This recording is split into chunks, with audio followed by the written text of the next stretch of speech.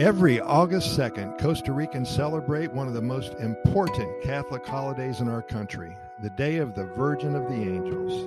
Our patroness saint, affectionately called La Negrita, which means the little black one in Spanish.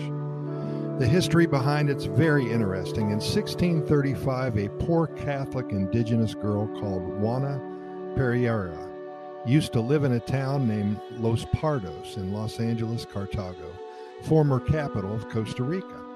On August 2nd of that year, she went to the forest to pick up some firewood, and there she found on a big stone a small black stone statue of a Madonna and child, similar to a doll. She took it and went home, where she kept it in a jewel box.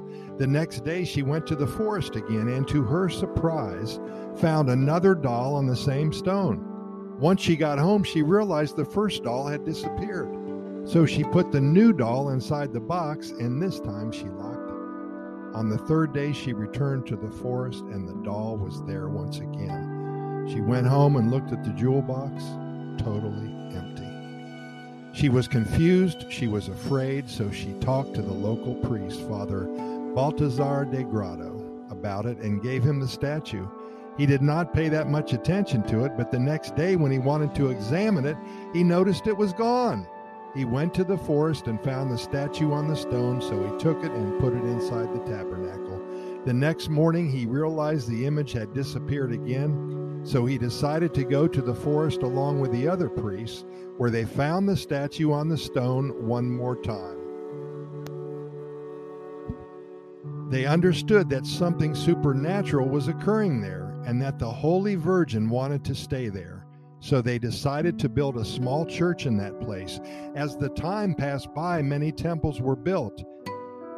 The actual Basilica of Our Lady of the Angels was built in 1912 over the rock where she first appeared.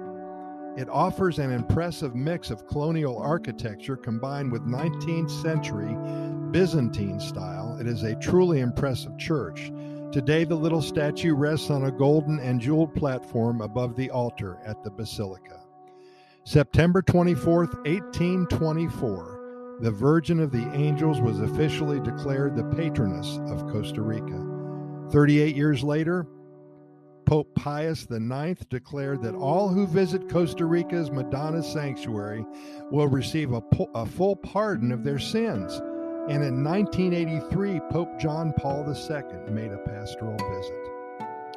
In order to spread the blessings and fame of La Negrita, Father Grado instituted a fund committed to holding an annual celebration of the arrival of Our Lady of the Angels. And now, every August 1st, in a nation of 5 million people, hundreds of thousands pilgrimage on foot from across the country to the Basilica to honor our patroness saint, pay her back for her favors, or ask her for miracles.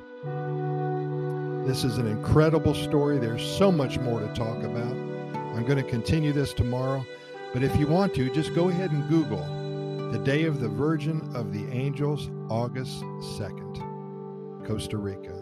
You will enjoy what you see, and we're going to finish this tomorrow. Pura Vida, thanks for listening, and we'll see you tomorrow.